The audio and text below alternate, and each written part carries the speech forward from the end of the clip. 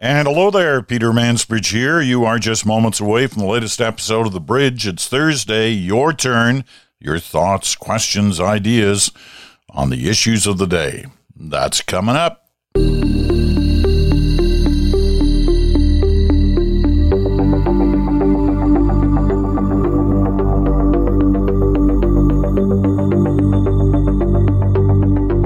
And hello there, Thursday. This is the Thursday episode. That means your turn, as we said. I'm Peter Mansbridge in Stratford, Ontario, looking forward to getting at some of the thoughts that you've expressed to me this week about a variety of different topics that we've discussed here on The Bridge. Before we get to your letters, some, I guess we could call them housekeeping notes. Just a clear indication to you of what's in store for the next, for the summer, for July and August. Starting next week, Monday, the Bridge is on hiatus, as we like to say in this business. And as a result, there will be no new episodes, daily new episodes of the Bridge for July and August. On Mondays, though, throughout the summer months, including on holiday days, it'll be kind of best of the Bridge from the past year. And there's some great episodes to pick from, including the 3 conversations with Moore and Butts, which got a lot of you talking and a lot of you writing. All 3 of those episodes will be run during the summer months on Mondays. So Mondays are, we call them encore episodes, but the best of the Bridge from the past year. And then twice during the summer, once in July, once in August, we'll have a special episode done on that day of Good Talk with Chantal Hébert and Bruce Anderson. So that will keep you in touch with things that are happening on the national political scene. Everything from whatever the latest issues are that are confronting the Trudeau government, to whatever the latest issues are that are confronting the Conservative Party with its leadership race underway and running to a conclusion in early September. So that's a snapshot of the summer for you in terms of the Bridge. It's been another, really good year in terms of our relationship with you, the listener. The audiences have grown both on SiriusXM Canada and on the podcast of The Bridge. The podcast, which in terms of the political podcasts in Canada, if you believe in the Apple rankings, has been number 1 for the past year, more than any other political podcast. And that's very gratifying to know. But part of the appeal of The Bridge can be seen in the letters that come in every week. And that's what we're going to get to now. A kind of your turn, a kind of mailbag episode that we started sort of, just occasionally on Thursdays. And now it's become a regular feature. And one that, there are a number of repeat writers. It's always good to hear from people. But every week there are new people sign on, and that's great. It is wonderful to hear from the people who listen, whether they agree or disagree. And there are both in terms of some of the listeners who call in. So it's nice to hear from you. There's no particular order in the way I read these. I rarely read a whole letter on air. I read them all privately, but on air, I usually just look for snippets because we'd be here for hours if I read everything. So I'll pick out a paragraph or two, sometimes just a sentence or two from different letters. The first one comes from Malcolm McKay, and Malcolm did the big no-no. He didn't tell us where he was writing from. Well, that's okay. For today, will be nice. Malcolm writes, I have followed with interest your coverage of the January 6th television hearings, which we did again yesterday on Smoke, Mirrors, and the Truth with Bruce. One reason I listen to your podcast is to hear context and multiple viewpoints. However, I don't hear this in your coverage of the January 6th committee hearings. A couple of things. Malcolm writes, you haven't mentioned the lack of true bipartisan input and fairness to the hearings since Nancy Pelosi refused the Republican nominees to the committee. The opportunity for Republican representatives to ask contrasting questions or to provide cross-examination is missing. Let me say this about that, Malcolm. First of all, Nancy Pelosi didn't refuse the Republican nominees. The Republicans nominated 5 members of their party to be on the committee, and 5 is what the committee had asked for. 3 of them were accepted. 2 of them were not, because they were likely to be called as witnesses, and that's why Pelosi refused them. So at that point, the Republican Party could have nominated 2 others to fill those 2 gaps. Or they could check out of the process. They chose to check out of the process at that point. So the 3 weren't were pulled out, and the other 2 had already been rejected. So that's at the point at which Pelosi appointed Liz Cheney and Adam Kinzinger, 2 Republicans, 2 elected Republicans, to sit on the committee, and Cheney is the vice chair. But it didn't end there.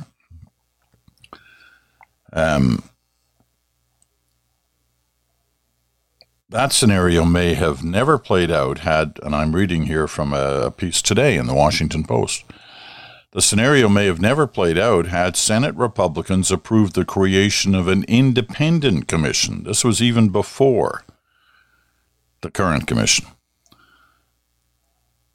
with 5 Republicans and 5 Democrats who would equally share subpoena powers to file a report by the end of last year. Only 35 House Republicans supported that measure, some of whom still believe an independent commission would have saved a lot of headache. That was the offer. They rejected it. And if you believe what you hear this week, Donald Trump is now very upset that they didn't take one of these opportunities to have people on the committee who could challenge things that were said by witnesses. I would have loved to have watched that happen.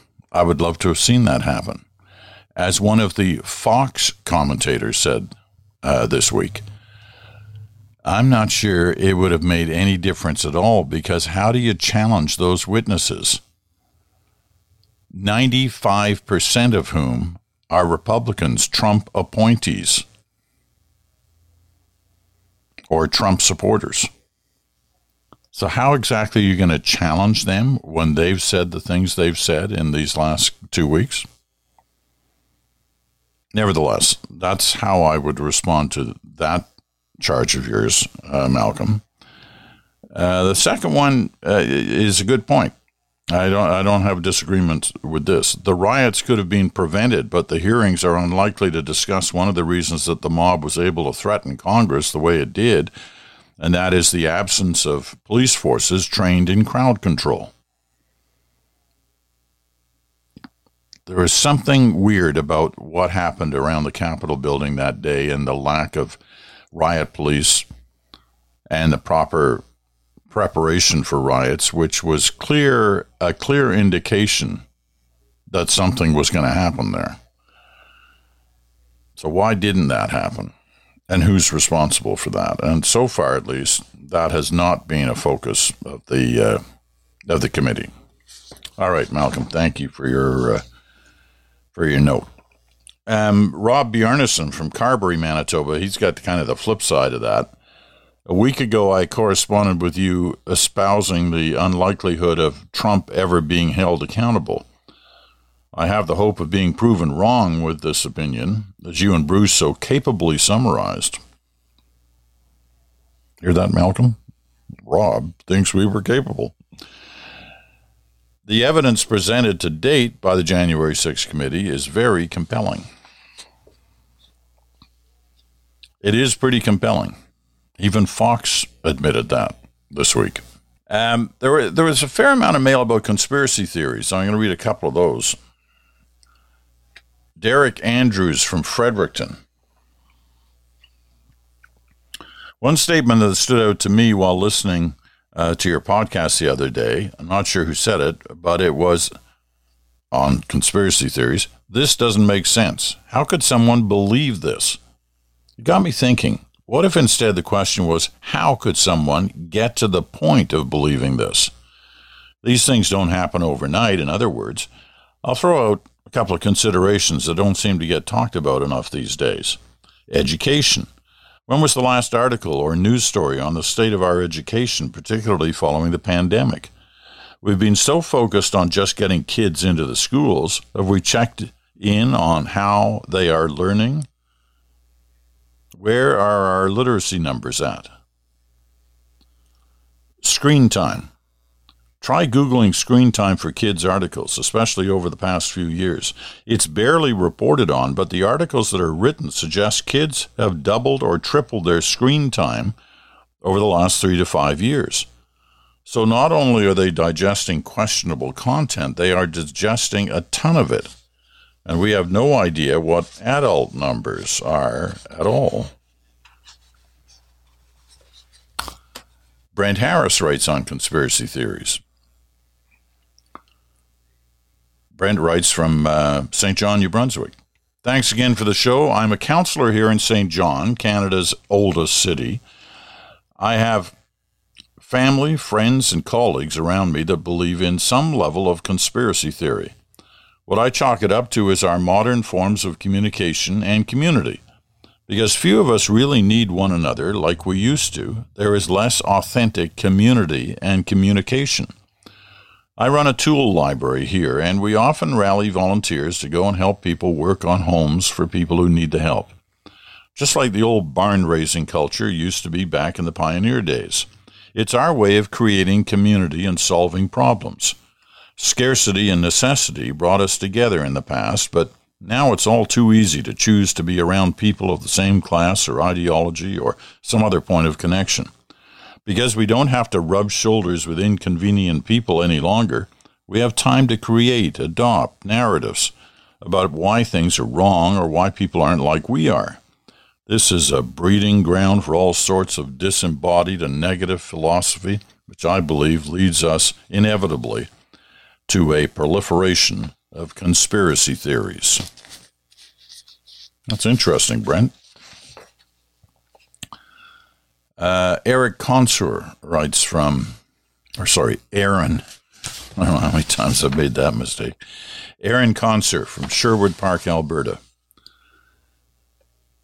I really enjoyed your discussion with Bruce the other day. It really was eye-opening and a bit heartbreaking to hear how many people have been swayed by so many conspiracy theories. I think another symptom, or perhaps a side effect of all of this misinformation, is the erosion of compassion and empathy that seems to have happened. To me, it feels like once someone starts down the path of believing these theories, their ability to show compassion to another person is crushed under the need to proselytize their new beliefs. And sadly, I now have an example. And she goes on to list an example in her own family. But we get the point here, the erosion of compassion and empathy that seems to have happened. Erwin Korobov, or Korobau, not sure where Erwin is writing from. I think it's Manitoba. Although it would appear that evidence is being presented that Donald Trump and his minions knowingly peddled lies about the 2020 election and probably broke the law in doing so, I think there will be no real consequences that will come to bear on Mr. Trump. I say this because the United States is a broken society, and that almost half of Americans have ignored pretty well all of Trump's previous indiscretions and continue to support him. Trump himself mused that he could walk down Fifth Avenue in New York shooting at people and he would not be arrested. Well, let's see how this turns out. The committee itself has no power to charge anybody. They're just there seeking answers, and they will table their report. It'll be up to the Department of Justice, the DOJ, to make a determination as to whether or not there should be any indictments as a result of evidence that has been collected on the January 6th insurrection. I tend to agree with you. This guy has got away with so much in the past by lying about things, by clearly being involved in schemes that were certainly bordering on breaking the law. And, we'll see what happens in this case. The evidence is pretty significant. Celia McConville. Oh, she's here in Stratford, Ontario. You know who was here in Stratford yesterday?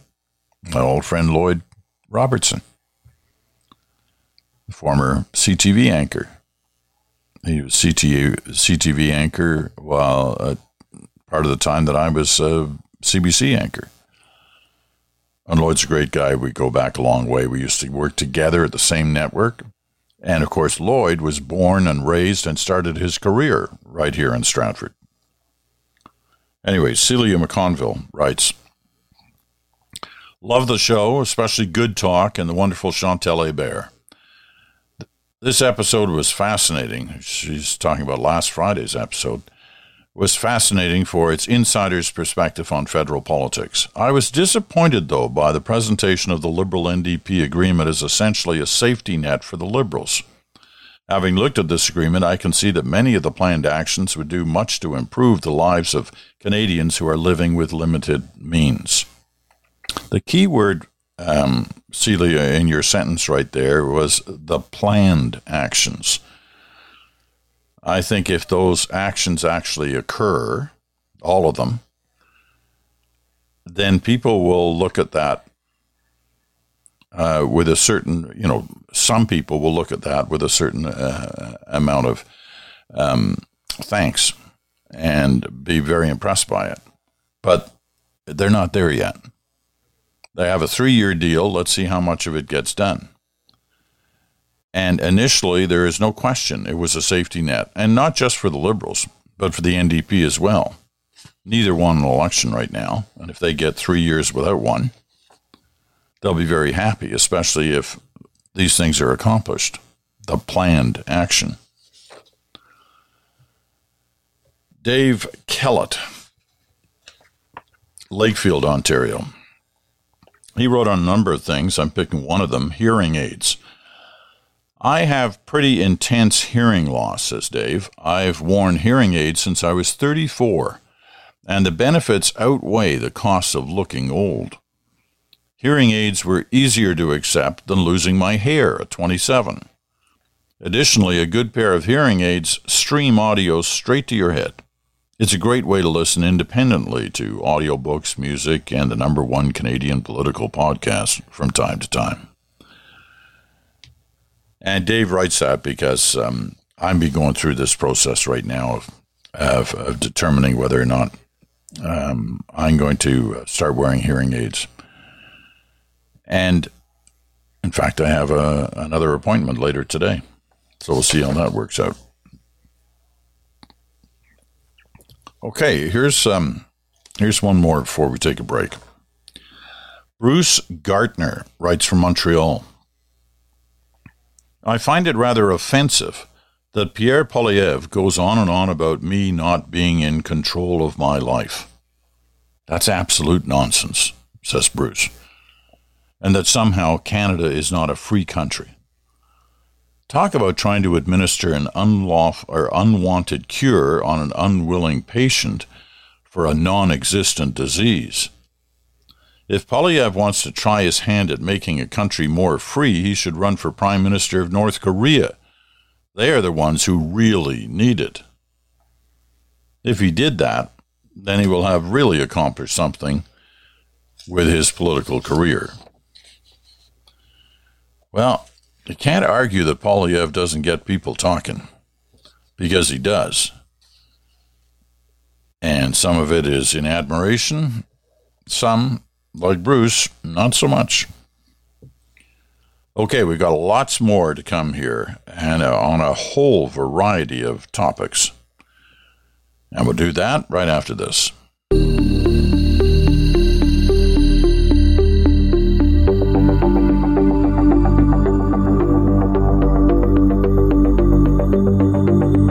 And welcome back. Peter Mansbridge here in Stratford, Ontario, birthplace of Lloyd Robertson. That's right.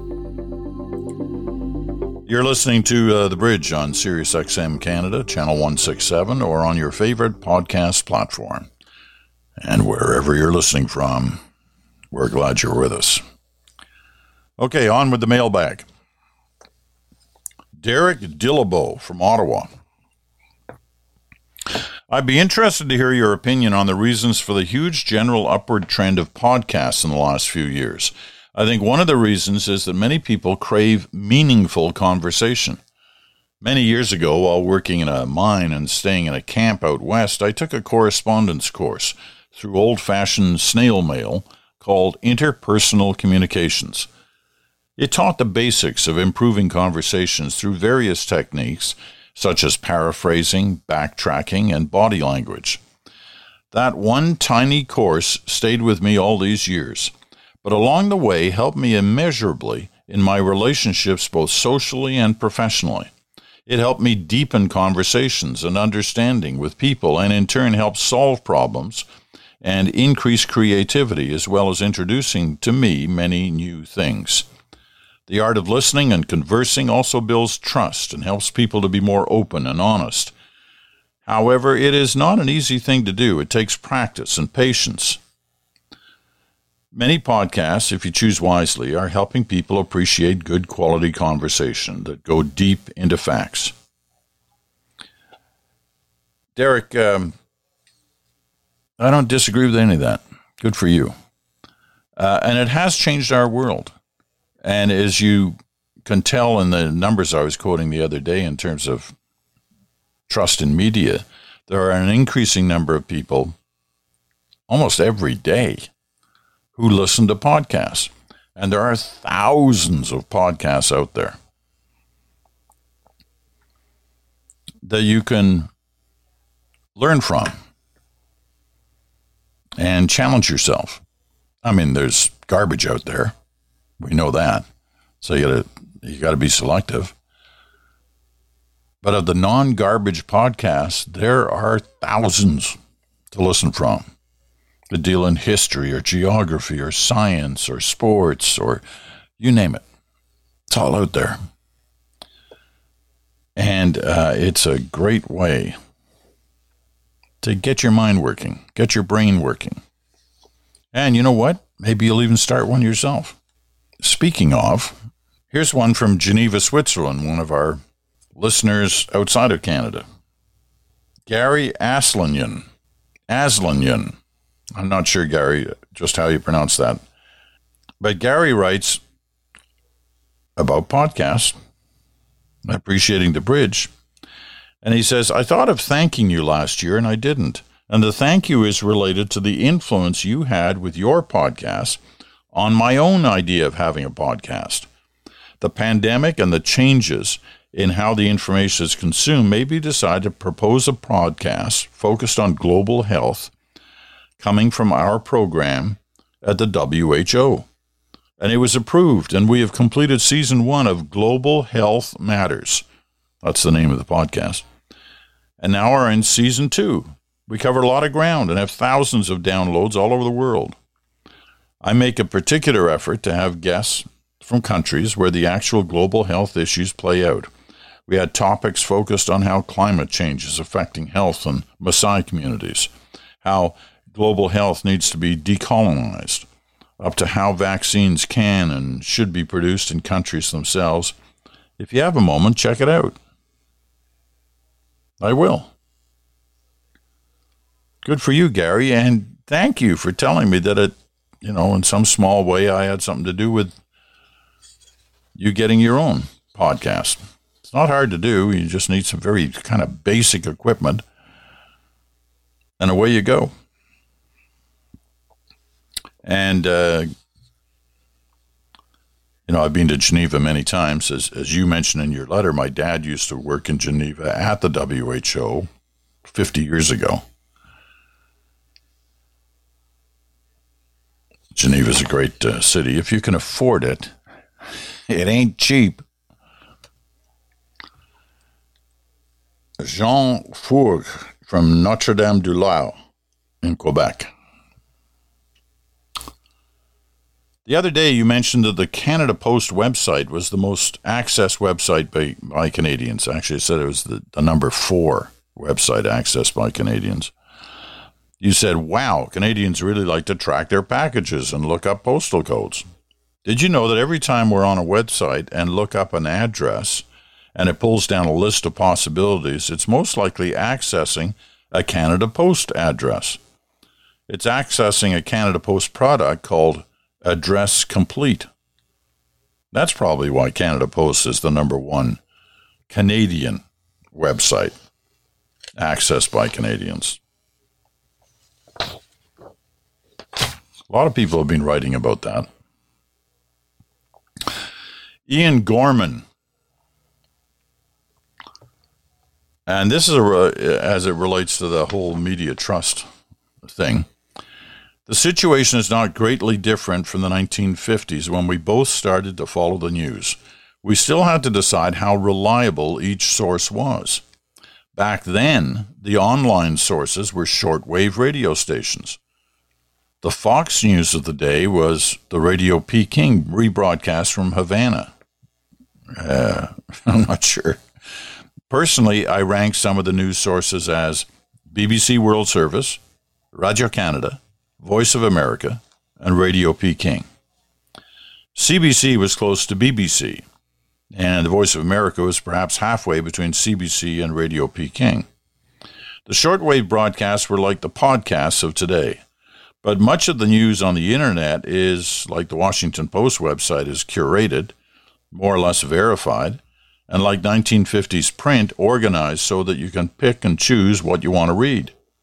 The big change from the 1950s is that the internet has expanded the geographic reach of social networking from the local tavern or coffee shop to the entire world. Spencer Stinson writes from Blenheim, Ontario. A lighter subject today with more than a few references about pineapple on pizza on the podcast. I thought it was fitting that this past week, on June 16th, was the 60th anniversary of the Satellite Restaurant in Chatham, Ontario, just up the road from me. This is said to be the home and birthplace of Hawaiian pizza. So you'll have to stop in next time you find yourself in town. I wonder how many places claim to be the home place of Hawaiian pizza. Elizabeth Guthrie. Elizabeth writes, where's she writing from? She just finished her 4th year at Carleton University, so I assume she's near Ottawa. Yes, she's in Ottawa.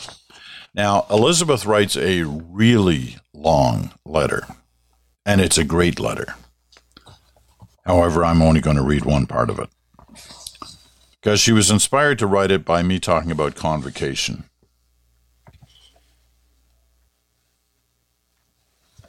As this is that time of year. Here's what Elizabeth writes.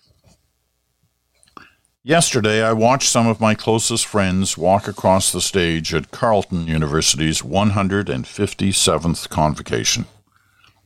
After a grueling 4 years made even more difficult by the pandemic, we made it to the other side. I'm immensely proud of my friends, peers, and the entire class of 2022 for their accomplishments. No matter what you may hear, the knowledge and skills that you've gained are valuable. Your experience as a student, whether you majored in fine arts or computer science, is valuable. You are valuable. If we are to come out of this current political climate still standing, we need to celebrate the upcoming generation and our contributions to the world, not undermine them. Whether we attended university or college, are working in the trades or in an apprenticeship, or went straight into the workforce, it's our generation that will inherit today's challenges, and the rest of you owe it to us to take us seriously as stewards of our society. No argument there. Austin Ziegler writes from Toronto about this issue that we've dealt with a couple of times on low voter turnouts, and specifically whether or not electronic voting is an answer. Austin writes, "This is a topic that has interested me periodically over my 25-year career in software development. Over that period, I've become increasingly convinced that it is impossible to have electronic voting that satisfies all of the requirements that we expect from a voting system. We expect that our votes will be counted as we cast the vote, will be verifiable. The ballots can be clearly identified as genuine, unmodified, and cast by the voter themselves. Will be anonymous. My specific vote is secret so that I support my candidate without fear of consequences. Electronic voting systems, and especially phone voting systems, at best solve one or two of these and introduce brigades of other flaws which make them unsuitable. Not every voter has a unique phone number, or even a single phone number. This removes vote verifiability, as we cannot be sure that the person casting a vote from a given phone number is the voter. Phone voting ties a vote to a phone number, removing anonymity.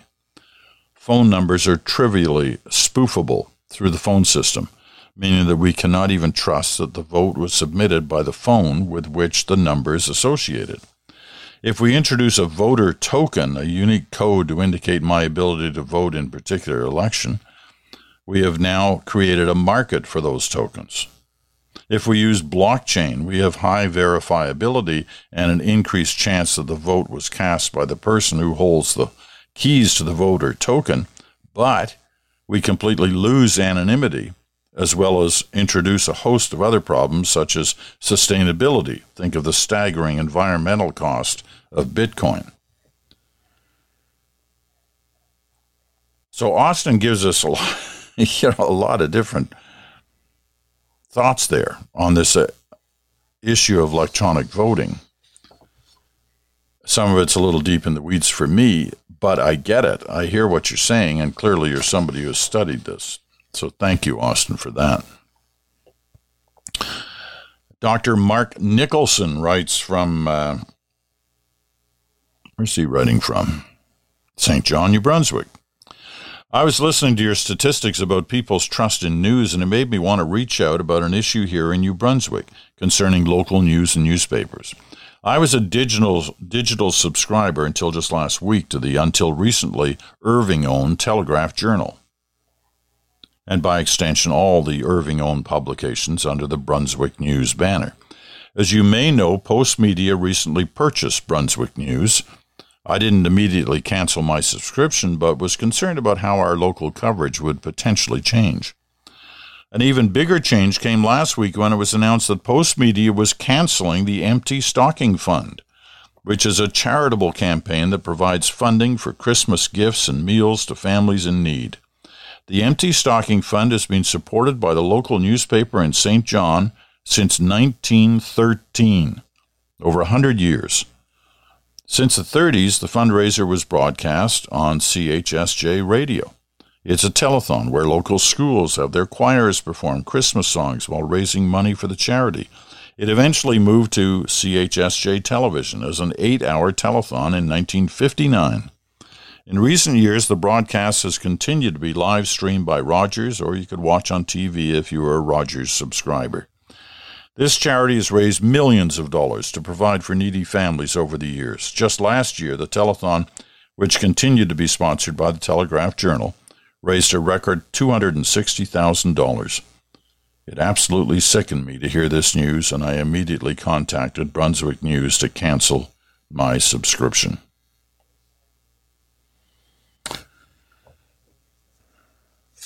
Dr. Nicholson, that is, how do I say it? That's a sad story. It's an unfortunate story. I mean, there are always a number of sides to an issue like this, but that it would have to turn to that is really not good. Karen Boschi writes from Edmonton. She was listening the other day when I talked about the circus returning in Europe. No animals, though. Funny thing you should mention the circus, writes Karen. Guess what rolled into Edmonton last week, along with a lot of rain? The Royal Canadian Circus set up its big top tents in the overflow parking lot at the West Edmonton Mall. Haven't seen this for a while, certainly not since COVID. I did not attend, but with your podcast discussion on the topic, it made me wonder if it is a sign that people in times of stress, like increasing inflation, cost of living, and global turmoil, will look toward nostalgic pleasures of past, simpler times gone by, like a circus on a long summer Canadian evening, as a source of enjoyment. Sunsets past 10 p.m. at this time of year in Edmonton, and that gives me immense pleasure. I'm from the been there, done that era, became a homeowner in the early 80s and a parent of 3 by the beginning of the next decade. With the news this morning of yet higher rates of inflation, it makes me genuinely concerned for those young families who will have many struggles ahead of them. Maintaining lifestyle, staying in their homes, and providing for their children will be a huge source of stress and a big challenge. Taking advantage of local recreational attractions and events will become the norm for many. Staycations will be the highlight of summer holidays, and you know what? There really is so much out in our cities that one can get pleasure from with less expense. Lori Keelty. She writes from Lunenburg, Nova Scotia. Just the sound of that name. Lunenburg, Nova Scotia. Makes you happy, right? You can image it. You got it in your mind. You've seen the pictures. Some of us have been lucky enough to be in there.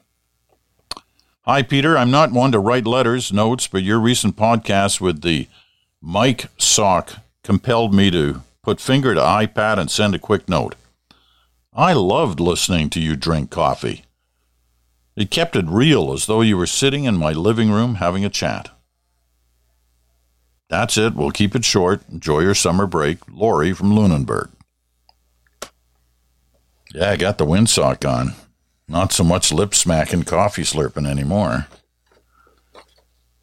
But both the lip smacks and the coffee slurps will be happy to know they're missed.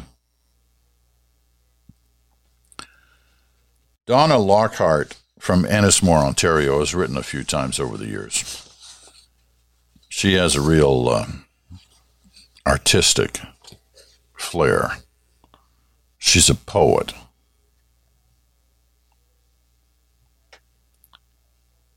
And her husband, Rob, helps her every once in a while.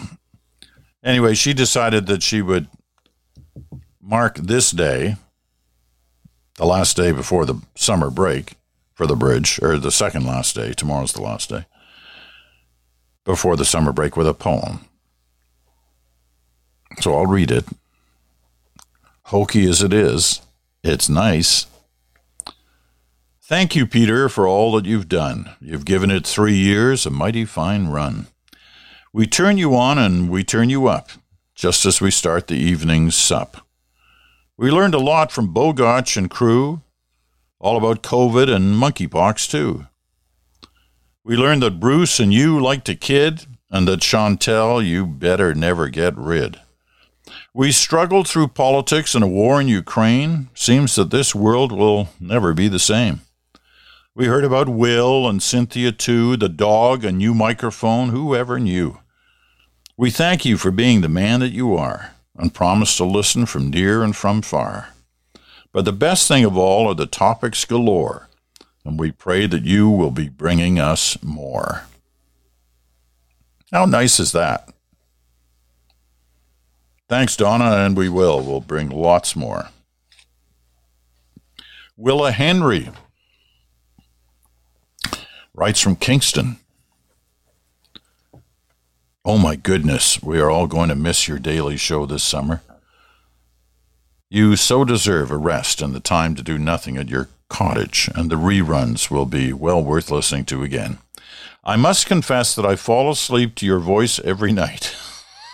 I hope you make it past the first sentence. Your letter's here near the end, so I hope you make it to the end before you fall asleep. I must confess that I fall asleep to your voice every night and listen again when I wake, like so many women at 3 a.m. Thank you for educating us all with amazing guests, important topics, and wise perspectives. Have a wonderful summer. Willa Henry from Kingston, Ontario. Thanks, Willa. And a last one. A last one for this day. From Christine McDonald in LaSalle, Ontario. I really appreciate that you highlight emails from listeners. Not all are profound, reasonable, rational, or agree with you or guests on the topic, but there is something to be learned from each of them. We are all listening to the exact same podcast, but the perspectives and opinions vary. We need to hear all opinions, not just the echo of our own beliefs. That's right, Christine. You got it. That's why I like to devote one day to your thoughts on things. And you're quite right. They don't always agree with my thoughts or Bruce's thoughts or Chantel's thoughts. Oh, of course, Chantel's perfect. Nobody ever has any questions about what Chantel says. She's always right.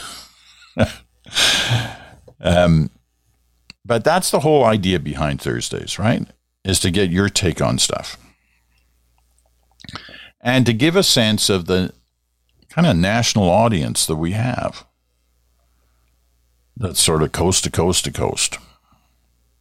And outside of Canada. We hear a lot from listeners who listen on SiriusXM in the U.S. We hear from listeners around the world, like today. I had our letter from Geneva, from people who listen on the podcast. We've had letters from onboard ships in the middle of the Atlantic who somehow managed to magically download a podcast. It's a fantastic way of connecting. And when I think back to when I started back in Churchill, Manitoba, when I'd broadcast late at night, I'd be lucky if people in little tiny Churchill were all able to hear it because of the technical bouncing around, especially at night, and getting crowded with other stations from different parts of North America that would knock us off the air because we had very low transmission ability. But now podcasts can reach the world, and they do. And so that's why I think it's more than worth it to listen on Thursdays. And I find that podcast listeners, when they decide, I'm going to write, they always have something to say that is worth reading and listening to and considering, even when they're critical.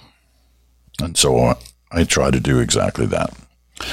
All right, that's it for this day on the bridge for this Thursday. Tomorrow, Friday, Good Talk. And it will be our last one before we go on hiatus next week. So don't miss it. It's bound to be a good one. And Chantel will be there. And so will Bruce. And so will I. I'm Peter Mansbridge. This has been The Bridge for this Thursday. Thanks so much for listening. We'll talk to you again in 24 hours.